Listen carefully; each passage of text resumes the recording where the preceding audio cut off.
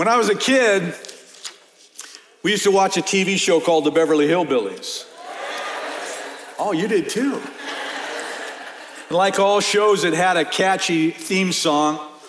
For some reason, that particular song caught on quite popular. I found out that it was recorded in 1962 by bluegrass artists Lester Flatt and Earl Scruggs. And it made it to number 44 on the pop charts, but it became the number one country western star song of that year, believe it or not. And I'm sure that if I started to sing along with you this morning, that most of you could quote every word of that song, but we're not going to do that today. Because I know you do a wonderful job at it, and people watching online would go, why are they singing the Jed Clampett song? But back to my point, like many of you, I was entertained weekly by watching old Jed Clampett and all of his kin as we tuned in to the Beverly Hillbillies. And although it was entertaining, it wasn't realistic. I mean, just listen to the words of the song. Then one day he was shooting at some food, when up through the ground come a bubbling crude, oil that is, black gold, Texas tea. I mean, who could believe that some poor guy shooting at a rabbit or a gopher or something could just whoop one day and strike oil come bubbling out of the ground?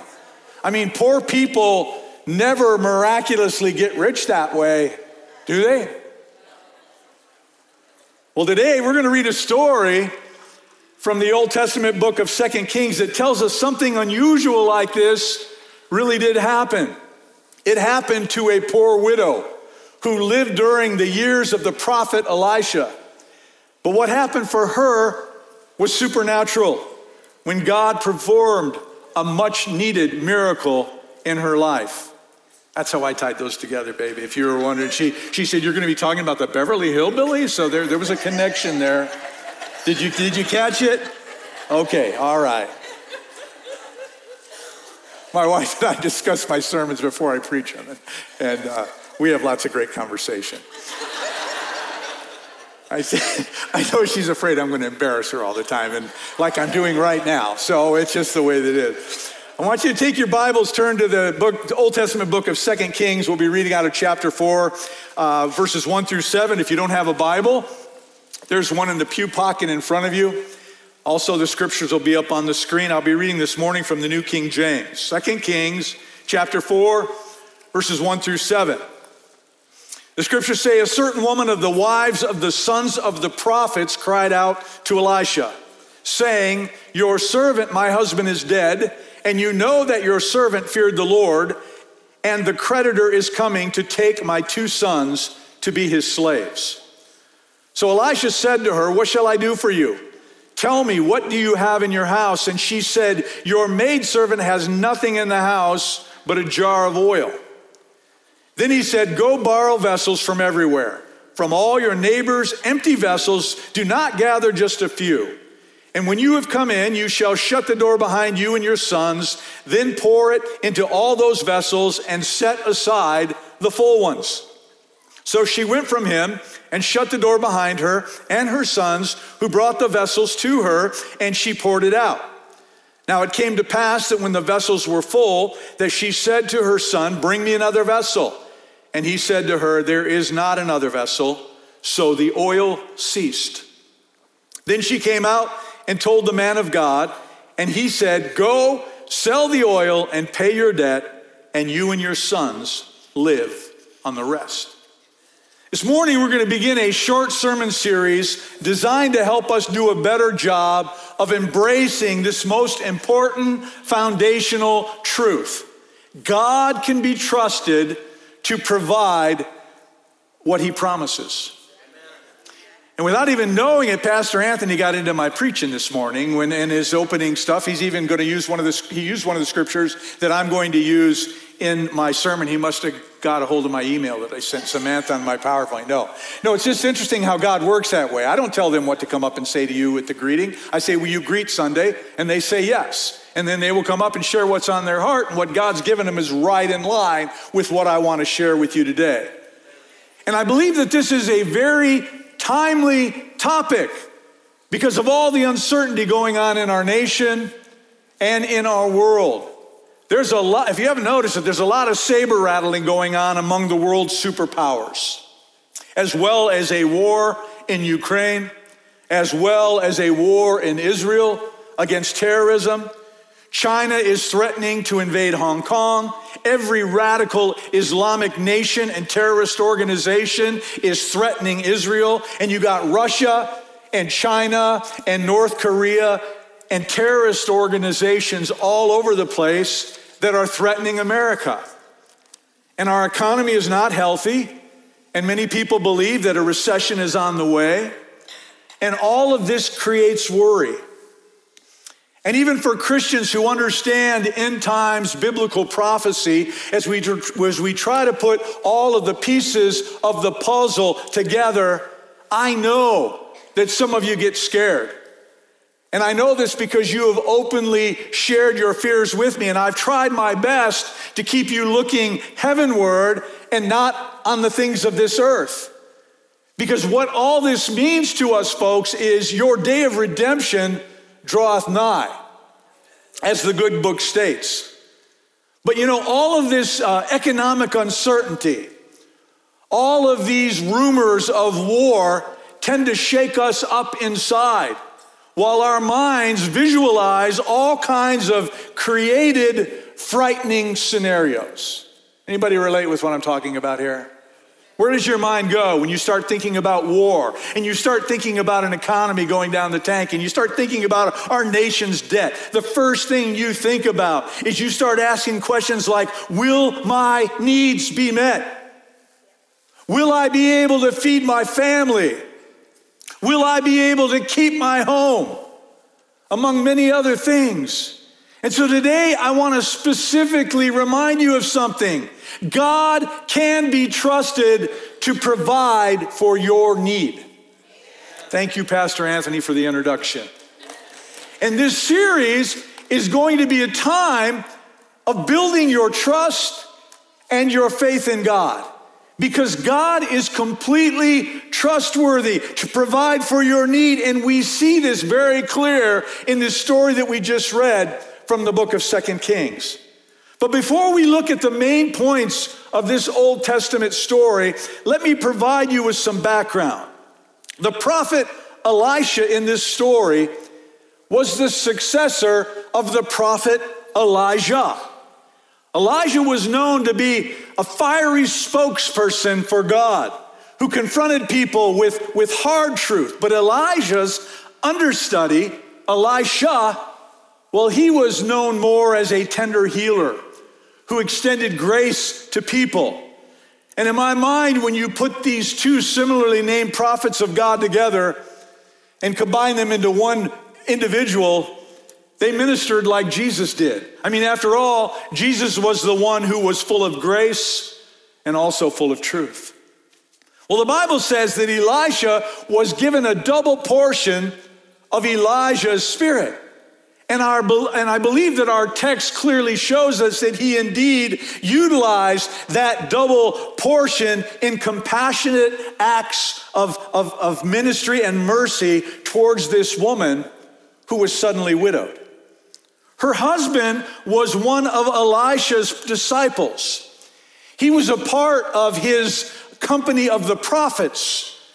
And tradition tells us that his name was Obadiah, though it doesn't say in the scriptures. And if that's true, then we know that he was a key player during the time when King Ahab and his wicked wife Jezebel were trying to annihilate the prophets of God. In fact, in 1 Kings 18:4, it tells us about this man. For so it was, while Jezebel massacred the prophets of the Lord, that Obadiah had taken 100 prophets and hidden them, 50 to a cave, and had fed them with bread and water. So by this mention of him, we first of all realize that Obadiah was a good man who cared. And what he did at great personal risk. But I'm also certain that it was at great personal cost as well. I mean, think of how much it would cost to feed 100 prophets of God for any length of time. And when you really think about it, this could be why Obadiah died destitute and left his widowed wife in deep financial trouble. Perhaps he borrowed money in order to provide food to take care of these 100 hidden prophets. We don't know for sure, and this is mere speculation on my part. But one thing is for certain. She was in danger of losing her young sons to creditors. You see, in that day, a creditor could legally, and I might add, heartlessly, demand that they be sold into slavery in order to pay for their father's debts. Now, this shocks us because selling our kids into slavery, of course, is illegal and it's unconscionable. But it was par for the course in those days. But in a very real sense, understand that this slavery still exists because debt is still in control. It is still around. And it is a nightmare that enslaves a whole lot of families, especially in our current economy. I read a statistic that said 56% of marriages that end in divorce do so largely due to insurmountable debt and unmanageable finances. So if you struggle in this area, then you can relate to how this woman must have felt, because you know how debt can indeed enslave you. I mean, it causes constant fear, and it's a heavy burden for anyone to carry. Not to mention, it prevents you from saving, and it prevents you from also giving, which we're called to do. People who have experienced crushing debt understand what Proverbs 22:7 means when it says, the borrower is a servant to the lender. And those plastic lenders that we carry around in our pocket, all of us, and in our wallets, well, they can be cruel masters indeed. Because if we're not very careful, the payments due for each one of those can eat up our entire paycheck, making the words on the bumper sticker true. I owe, so it's off to work I go. J. Reuben Clark puts it this way: once you're in debt, interest will be your companion every minute of the day or night, and it's working against you. It has no love, no sympathy. It is as hard and soulless as a granite cliff, and you cannot dismiss it. Whenever you get in its way, or you cross its course, or fail to meet its demands, it crushes you. So if you struggle with debt this morning, I would advise you to follow the financial principles found in God's word and get out of debt as fast as you can. And we have some financial experts at this church who have helped many people here at High Point get out of debt. So take advantage of these resources that are available to you. My sermon is not on debt. That was just a little sidebar because it is such a prominent thing in our society and in our culture. I want to get back to our text. Our text this morning illustrates some of these biblical principles. So I want to get back to it. What can we learn from this morning's story, Bible story that I read you? Well, one very important fact that this widow's experience clearly shows is that God cares. Ladies and gentlemen, God cares about you. Our holy, almighty, all-knowing God not only hears your cries, he actually cares about the pain and the fear that prompts your cries. So I want you to really hear me out on this. No matter what your need is, no matter what nightmare you are going through right now, anything from crushing debt to crushing grief, you can be assured that God deeply cares. Scriptures reveal again and again that he has a special place in his heart for those who are alone and those who are hurting, for those who have been displaced, for those who struggle with fear, for those who are victims of abuse and injustice, for people who are trapped in sinful thoughts and sinful actions, for people whose world seems to be spinning out of control as debt piles up. And God especially cares for widows and orphans. Consider these verses. Psalm 68:5, a father to the fatherless, a defender of widows is God in his holy habitation. Psalm 146:9, the Lord watches over the strangers. He relieves the fatherless and widow.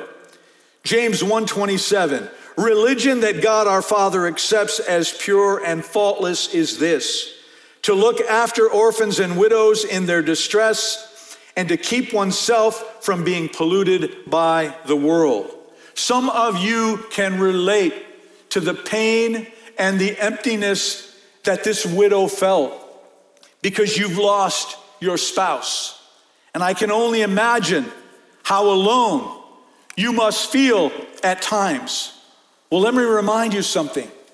God knows what you're going through. He hears your cries at night. He is your defender, and he will sustain you. Because as I said, God's caring is not limited, however, to just widows. He cares about whatever burdens you are bearing, whatever fears that you are wrestling with. In Psalm 50:15, he says to us, and call on me in the day of trouble. I will deliver you. Psalm 134:15, the eyes of the Lord are on the righteous, and his ears are attentive to their cry. Psalm 34:17, the righteous cry out, and the Lord hears and delivers them. He delivers them from all their troubles. The Lord is close to the brokenhearted and saves those who are crushed in spirit. Psalm 10:17, you hear, O Lord, the desires of the afflicted. You encourage them and you listen to their cry, defending the fatherless and the oppressed, so that mere earthly mortals will never again strike terror. So no matter what mountain-sized problems loom over your head these days, no matter what causes you to have sleepless nights, you can rest in the comforting fact of knowing that God cares. There's a movie called The Clash of the Titans. It's about the mythology surrounding the Greek gods that we've read about in high school and college, and their interaction with mere mortals. And if you saw the film, you also know that within it, these Greek gods are a pretty self-centered bunch of whatever you call them, deities, so they call them. But they are just as fickle regarding their feelings towards humans as human beings are. In fact, in that movie, every human is represented as a clay model. And these mythological gods on Olympus, well, they move them around on a giant chessboard like pawns as a form of personal entertainment. Now, the reason I mention this to you is it's all myth. It's all mythology. But here is a reality, folks. There is one true God, and he sincerely cares about you, and he cares about me. He loves us, and so he hears and he responds when we cry out to him. And just like a parent hears their child cry out in the night and go to them, that's what God does. And there are countless times in my life when experiences have shown that God knows my hurts, and he hears my cries. I'm reminded of a time when my father came home for lunch one day. I was just a little guy. Dad was a cement contractor, and he seldom came home for lunch, so it was kind of unusual, but this particular day he did, and because we lived in a rural area, in those days you could just leave the keys in your car. It was never a problem. Well, my dad got out of his van, and he went in the house, and that's when I went to work. I got inside of his van, and I started messing around. It was a Chevy van with a stick shift on the column. Anybody under 40 has never even heard or seen a device like that. But there was a time where you shifted on the column and not on the floor. Now you can't even find a car with one on the floor unless you happen to own a Porsche or something like that. But I get in this van and I decide to turn the key. Well, this truck jumped forward, and to my surprise, it started moving forward. And I'm in this 4,000-pound torpedo heading towards the street with the driver's door still open. And I can barely see over the steering wheel, about ready to clear the driveway when the front left tire goes into the ditch, and it almost turned the van over. The van is kind of leaning on its side. And luckily, the van came to a stop with me hanging upside down out of the door because my foot is caught up on something. And to this day, I do not know what my foot was caught up on, but I know who did, and it was God. And I know that he had that happen so that I wouldn't be thrown from that vehicle and probably run over by the rear tires. Because there was one thing that I learned having grown up in church, even as a little guy, and that was I knew to cry out to God. And I did. And all I remember is how scared I was and asking God to help me at that moment, and he did. And that's just one small story of my life. Believe me when I tell you, there are more. And in the multitude of conversations that I have had with many of you in this room has shown me that you too have experienced the same kinds of things. I'm talking about some amazing stories that you have all shared with me when God heard your cries and he was near you during a moment of crisis. You see, God knows our struggles, and you and I are never unseen by his loving gaze, He hears your cries, and he responds when you cry out to him. And this widow's experience underscores this comforting fact. But there is more that we can learn from her story. The second thing that her experience shows us is God uses the little we have to do much. Remember when this poor widow came to Elisha asking for help, he answered her pleas with a question. In 2 Kings 4:2 again, he says, "Tell me, what do you have in the house?" And she said, "Your maidservant has nothing in the house but a jar of oil." Well, then Elisha says, "I want you to go to all your neighbors, go to all your relatives, and borrow every container that you can put your hands on. Tupperware, Rubbermaid, it doesn't matter. You can even use the cheap ones you get at the dollar store. But I want you to bring all of those containers back to the house, and I want you to go inside with your sons, close the door, and start pouring the oil that you've got in your little jar into those big containers." Well, she obeyed the words from the prophet of God, and she struck it rich because oil began to gush out of that small little pot like that bubbling crude that came out of the ground for old Jed Clampett. And God multiplied her small amount of oil, filling literally every jar that she had. In fact, only when the last container was full did the oil stop flowing. Which lets us know, by the way, that if she was somehow able to have got another 10 containers, the Lord would have filled every one of them. Then the oil would have stopped. I want you to understand something. Oil was a precious commodity. Olive oil was a precious commodity back in those days. It was a valuable staple of the economy because it was used in so many different ways. People used it as a cosmetic. It was used also as medicine. Remember the Good Samaritan? It was used to prepare food. It was burned as a source of light. It was used in religious rituals like announcing a king or burying the dead. Plus, it had an incredible shelf life, so it could be bartered, it could be traded. Well, after her oil strike, this woman didn't move to a mansion in Beverly Hills, but she did have enough to pay off her creditors and to save her sons from a terrible future. And not only that, she had plenty remaining for her family to live on, I assume, for the rest of her life.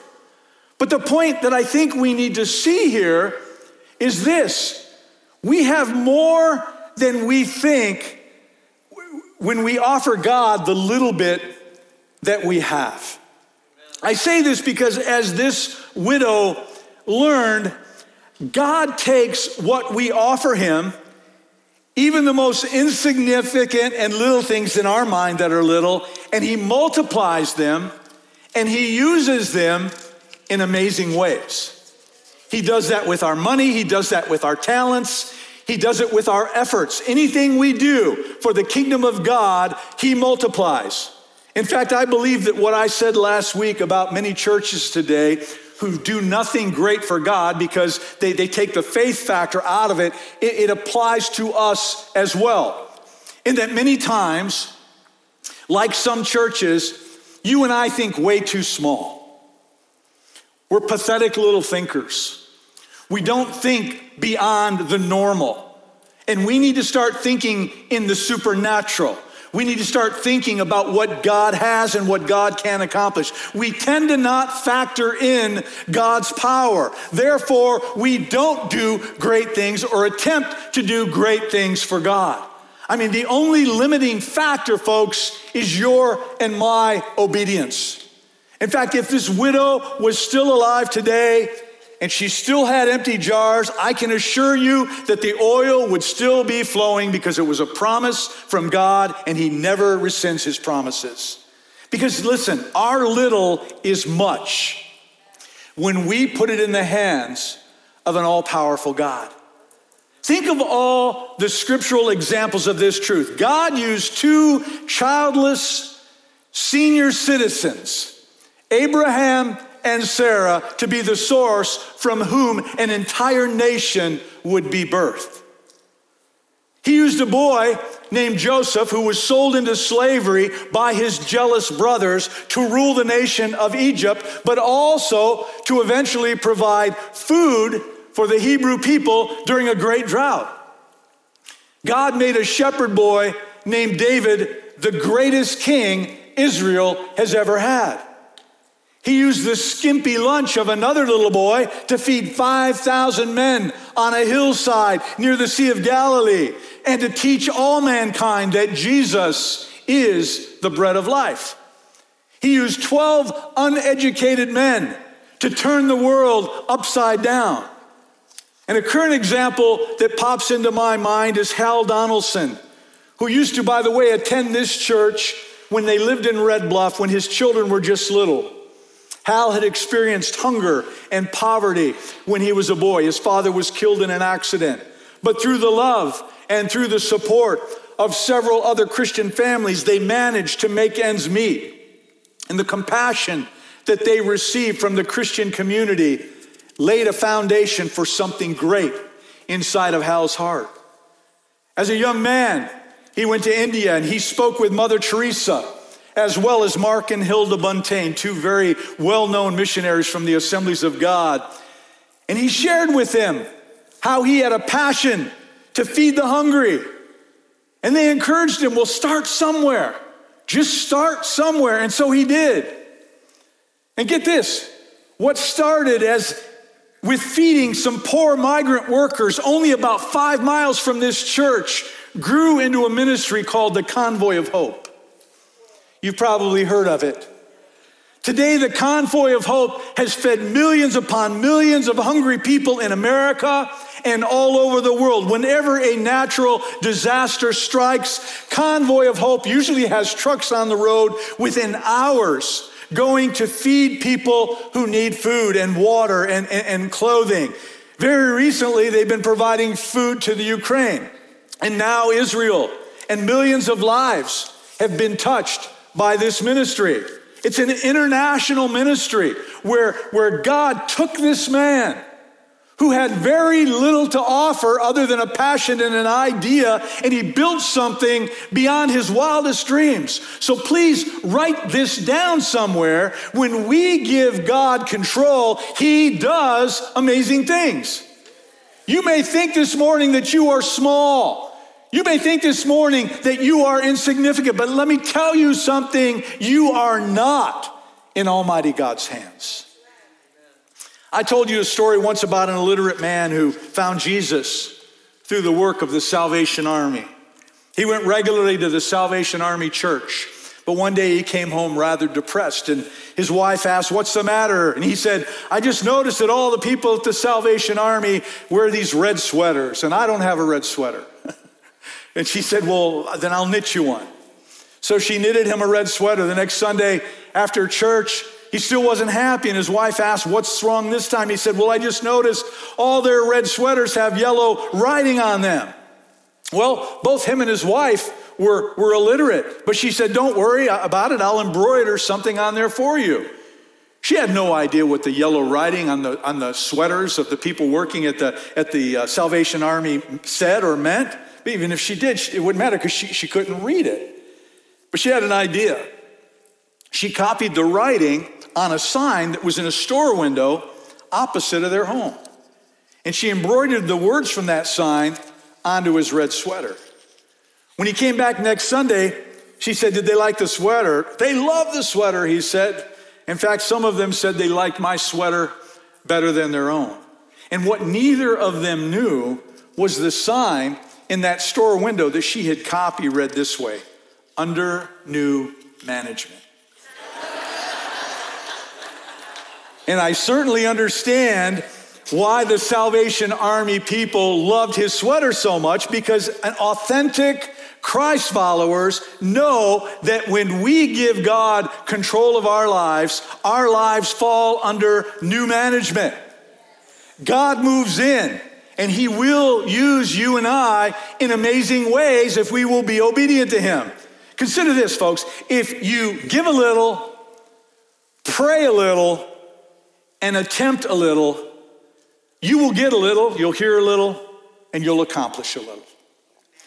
But if you give a lot, and if you pray a lot, and if you attempt a lot, well, you can't even imagine what's going to come out of that. I want you to listen to Ephesians 3:20.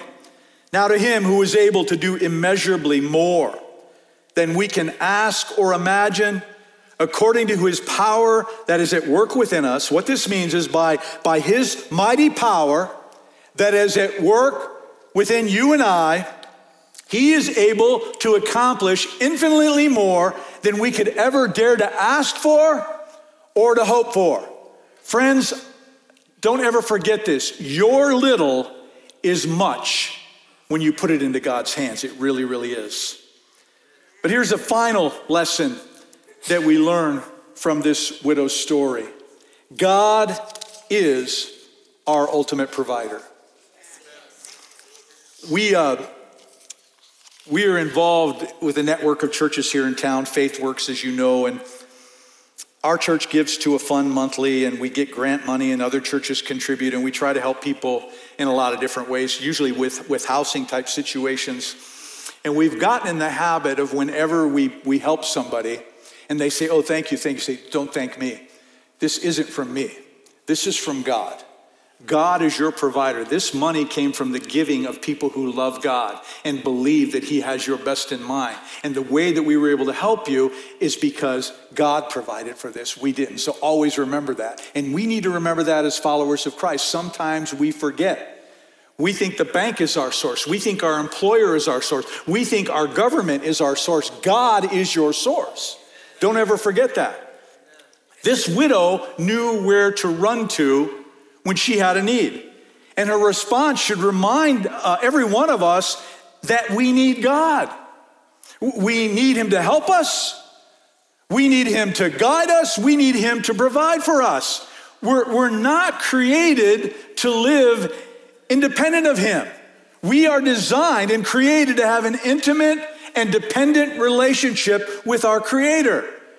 We were created to obey him, to seek him, to learn from him, and to ask him for wisdom, and to ask him for help. Because with that comes the great promises of God. Philippians 4:6-7. Do not be anxious about anything, but in every situation, by prayer and petition, with thanksgiving, present your requests to God. And the peace of God, which transcends all understanding, will guard your hearts and your minds in Christ Jesus. 1 Peter 5:7 says, cast all your anxiety on him because he cares for you. Another translation says, cast all your cares on him because he cares for you. And Luke 12:22-24, then Jesus said to his disciples, therefore I tell you, do not worry about your life, what you will eat, or about your body, what you will wear. For life is more than food, and the body is more than clothes. Consider the ravens. They do not sow or reap. They have no storeroom or barn, yet God feeds them. And this is my favorite. And how much more valuable are you than the birds? But then, like Anthony did, verse 31 sums it all up by saying, but seek first his kingdom, and all these other things will be added unto you. The key here is putting God first in our life. God has promised to provide for your needs, so you can trust him to do just that. This means that we can give of our finances. This means that we can serve and give of our time to further God's kingdom without fear. We can obey God fully knowing that he will meet our need. George Mueller was a man who was born in Prussia in 1805, and he attended a university when he became a Christian. Up until then, he had been infamous for his gambling debts, his drunken stories, and all of his crazy escapades. But his life, like all of us, was transformed when he came to know the Lord Jesus Christ. So he finished school and he left for England with the intention of being a preacher. And he and his British wife eventually settled in Bristol, England. And they saw many orphans walking the streets. They were uncared for children, unfed, often sick, and virtually guaranteed a very early death. It was a time when writers like Charles Dickens had not yet brought to attention the plight of these children, and nothing was being done in those days to help them. So George and his wife decided to start an orphanage that would be entirely free of charge and for which they would never ask for money or support. When they had a need, they would go to God alone, and he would give them everything that they needed. Many people were skeptical of their plan. And so the Mueller's purpose in starting the orphanage became twofold. First of all, it was obviously to help the orphans. But secondly, it was to show people what it really looked like to trust God for literally everything. So when the first orphan house opened, George and his wife Mary prayed for everything they needed. And according to George's meticulous records, God provided all that they asked for. By the time George died in 1898, over 10,000 orphans had been housed and cared for in the 5 orphan houses that they had built. During his lifetime, over $1.5 million passed through his fingers, and they were all in the form of donations, and he directed every dime to the work of that ministry. Through all of this, the Muellers never made requests for financial support, nor did they ever go into debt, even though the 5 homes that they built cost over $100,000, which was a ton of money back in the early 1800s. Many times George would receive unsolicited food donation only hours before they were needed to feed the children. And all of these things continue to only further and strengthen his trust and his faith in God. For example, on one well-documented case, they gave thanks for breakfast with all the children sitting around the table, and there was absolutely nothing in the house to eat. And when they finished praying, there was a knock on the door, and the local baker came by with enough bread, fresh bread, to feed every one of them. After his death, the British papers wrote this about George. He robbed the cruel streets of thousands of victims, the jails of thousands of felons, and the poorhouses of thousands of helpless waifs. Another newspaper noted that all this had been accomplished through prayer alone.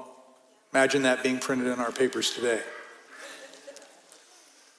Author and speaker Beth Moore, she has a sermon she does from the book of Esther. And she talks about what she calls the reversal of destiny seen in Esther's experience. What she meant by that was a poor Jewish girl living in Babylonian captivity who becomes the queen of Persia. And I think we see this principle going on in this morning's Bible story as well, because this poor woman became rich. Her little became much. But I think the best example of this theory of a reversal of destiny is seen on the cross. When in 2 Corinthians chapter 5, verse 21, it says this: God made him who had no sin to be sin for us, so that in him we might become the righteousness of God. This verse reminds us that whenever an individual comes to faith in the Lord Jesus Christ, they too experience a reversal of destiny. Again, it says, so that in him we might become the righteousness of God. Here's another verse to illustrate this, 2 Corinthians 8:9. For you know the grace of our Lord Jesus Christ, that though he was rich, yet for your sake he became poor, so that you through his poverty might become rich. This widow that we've read about here in the book of 2 Kings, she was poor. But when she came to God with her need, she became rich. And I want to make something very clear here. I am not for a second suggesting, like many of those who preach the prosperity gospel, that becoming a Christian makes you financially rich. It doesn't. That is not what the gospel message is about. The gospel message is that you and I, when we come to Christ, we become rich in spirit. Now, that's not to say that God doesn't bless us financially, because he does. And I could sit here all morning. My wife and I could stand up here for 3 hours telling you stories of blessings that we have received that we never should have received. Furthermore, not only should I say, do you become rich in spirit, but you are now an heir of the one who created it all. Amen. So if you'll allow me, let me get back to my main point. God can be trusted to provide for, yes, your need. But I think a great question for us to ask ourselves is, do I really believe this? By faith, do you really believe this? Can you wrap your mind around this truth? If you take the time to read Hebrews chapter 11, you'd see a listing there of men and women of God who took God at his word. It starts with that famous scripture in Hebrews 11:1 that says, now faith is the substance of things hoped for, the evidence of things not seen. And then it goes on to list all of these people who by faith dared to believe in God's promises. It goes on to say, by faith, Abel. By faith, Enoch. By faith, Noah. By faith, Abraham. By faith, Sarah. By faith, Isaac. By faith, Joseph. And by faith, Moses. They all believed in God's promises, and they all walked by faith in order to receive them. And I firmly believe with all my heart that we are in a place in history where God wants to see our faith in action. He desires for our faith to be lived out in our thoughts, in our attitudes, and most especially, ladies and gentlemen, in our expectations. And I furthermore believe that some of life's difficulties that come to us in order to test our faith in God's promises. But you know something that's really funny that I found out? Even when our faith isn't strong, even when our faith wanes, God's promises never change. He is always faithful. His promises for you and I are always true. So my word to you this morning is that if you are worried, if you are scared about the future, if you ever have wondered, will my needs be met? Have faith and trust in God, your provider. Believe that in all situations, God not only cares, he not only hears your cry, but he also provides. He is Jehovah Jireh, which means the Lord will provide. You can take that to the bank. And every time one of us comes to him in faith, we leave with abundant provision. Amen. Scott, will you come forward, you and the worship team, help me to close this down.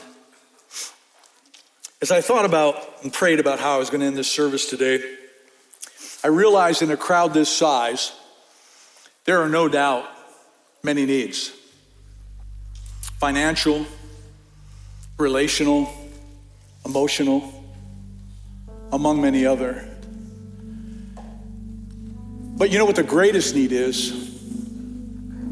The greatest need is the need for a Savior. And you may be here this morning and you don't know Jesus personally. You know who he is. Maybe you come here, you've listened to me preach for a long amount of time, but you've never ever said, Father, I want you to be the Lord of my life. I give my life to you. You allow a change of ownership of your life and allow Jesus to step in and change your life. Well, my God is not only in the business of meeting those physical needs that you have, but he's also in the business of taking care of your spiritual needs. So I decided I want to open this altar today for two reasons. Either you have a need or God has provided for your need. There is no anything outside of those two.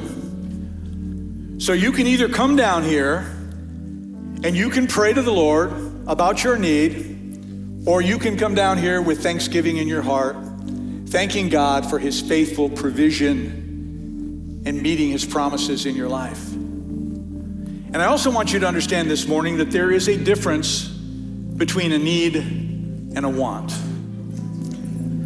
A need is just that.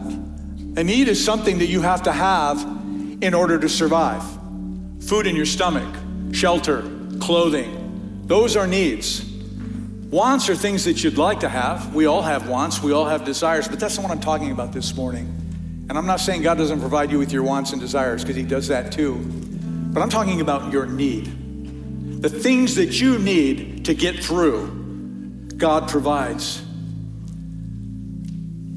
God knows the difference between the two, by the way, in case you're wondering. So I want to open up this altar and I want to ask you as a body of believers to come boldly to his throne of grace and bring your need. Bring your petition, whatever it is, by faith to the Lord and lay it at his feet. And when you do that, the worship team's going to sing, and Anthony and Fred and myself, we're going to come around, we're going to lay hands on you, and we're going to pray for you. If you can't come down to this altar this morning, then I would ask you to pray at your seat. If you want to kneel at your seat, that's fine. But I want this to be a morning where, by faith, if we have a need, we ask God to take care of that need for us. And if God has met our needs, then by and through praise, we thank him for his faithfulness in our individual lives. I think that's something to praise God for. So why don't you stand to your feet? I forgot to have you do that. It makes it hard for people to get out when you're sitting. If you'd like to come to this altar while the worship team sings, let's spend some time down here in prayer, and we will close it in prayer shortly.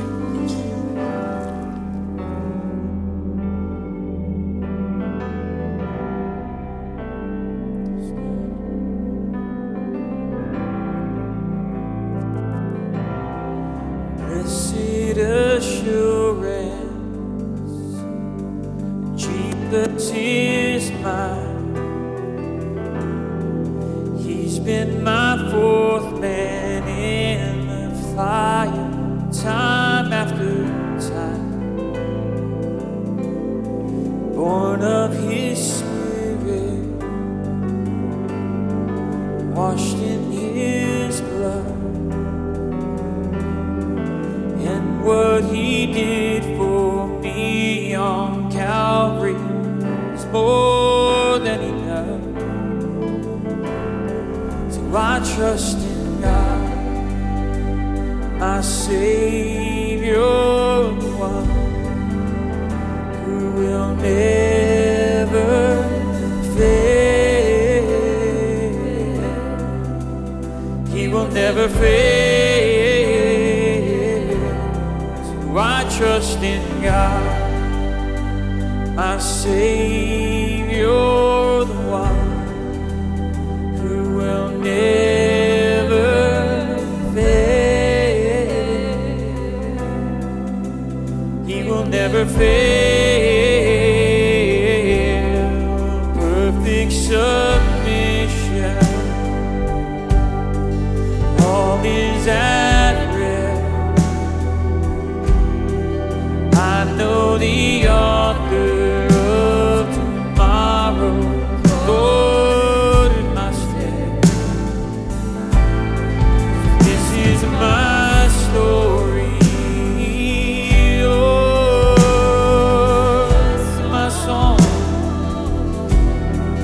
praising my risen King and Savior all the day long.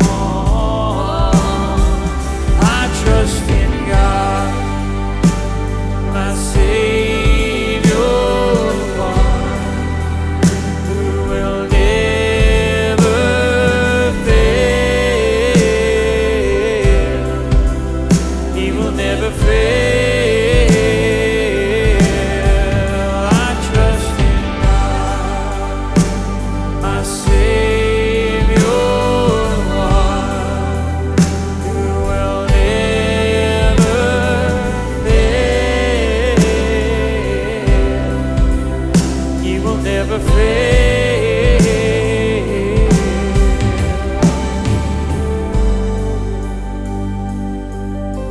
He didn't fail me then, you won't fail me now. Oh, you Jesus. And I sought the Lord, and he heard, and he answered. I sought the Lord, and he heard, and he answered. I sought the Lord, and he heard, and he answered. That's why I trust him. That's why I trust him. I sought the Lord, and he heard, and he answered. I sought the Lord, and he heard, and he answered. I sought the Lord, and he heard, and he answered. That's why I trust him. That's why I trust him. I sought the Lord, and he heard, and he answered. Yes, Lord. I sought the Lord, and he heard, and he answered. That's why I trust him. That's why I trust in God, my Savior, the one. Yes, Lord. Oh, fail. He will never fail. I trust in God, my Savior. Oh, Lord, you're the one. He will never fail.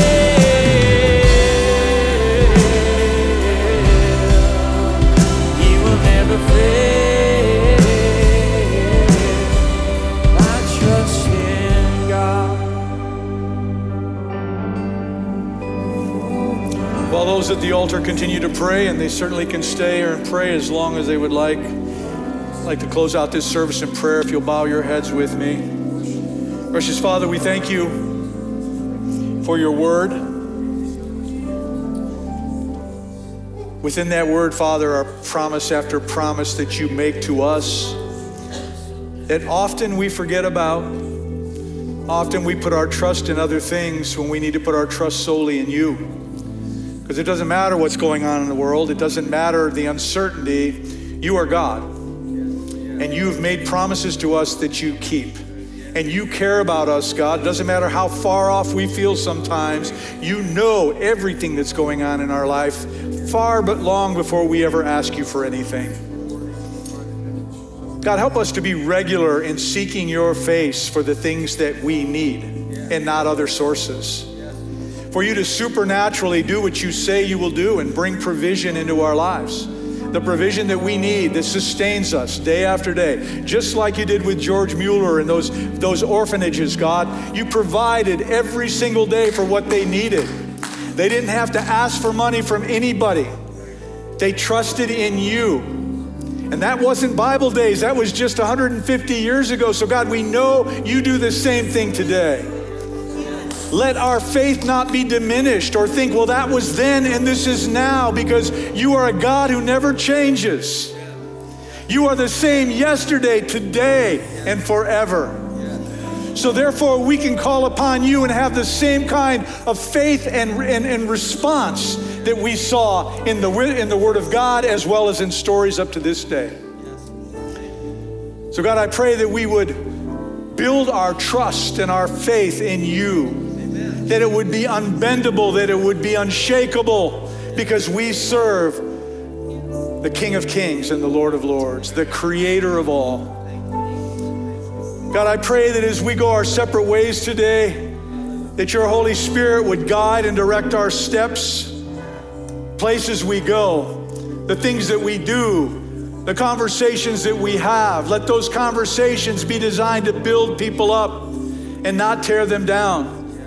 Father, I pray that we would shine like bright lights in a very dark world that so desperately needs the love of Christ shown on them. Let that love flow through us to others. Give us opportunities to share your goodness with friends and co-workers and relatives, Father. Open doors for that to happen. And Father, before or until we gather together again as a church family, I pray that you would keep us safe from any accidents that might befall us, from any sicknesses or disease. I pray that you'll be with us on Tuesday night as we have this outreach, Lord, that it would be a victory for the kingdom of God. I pray that people would come, that they would see the love of Christ in action. They would sense your tangible presence on this campus, and that they would feel your love. And I pray that every one of us who's come and going to be a part of that night, God, would shine ever so brightly. And Father, that as we leave here today and as we go into Tuesday night and throughout the week, that we would leave here in love, and that the love of Christ would be on display for all to see through our actions, through our words, and through the way we treat one another. And I ask these things in the precious name of Jesus. Amen and amen. Thank you for being here today. God bless you.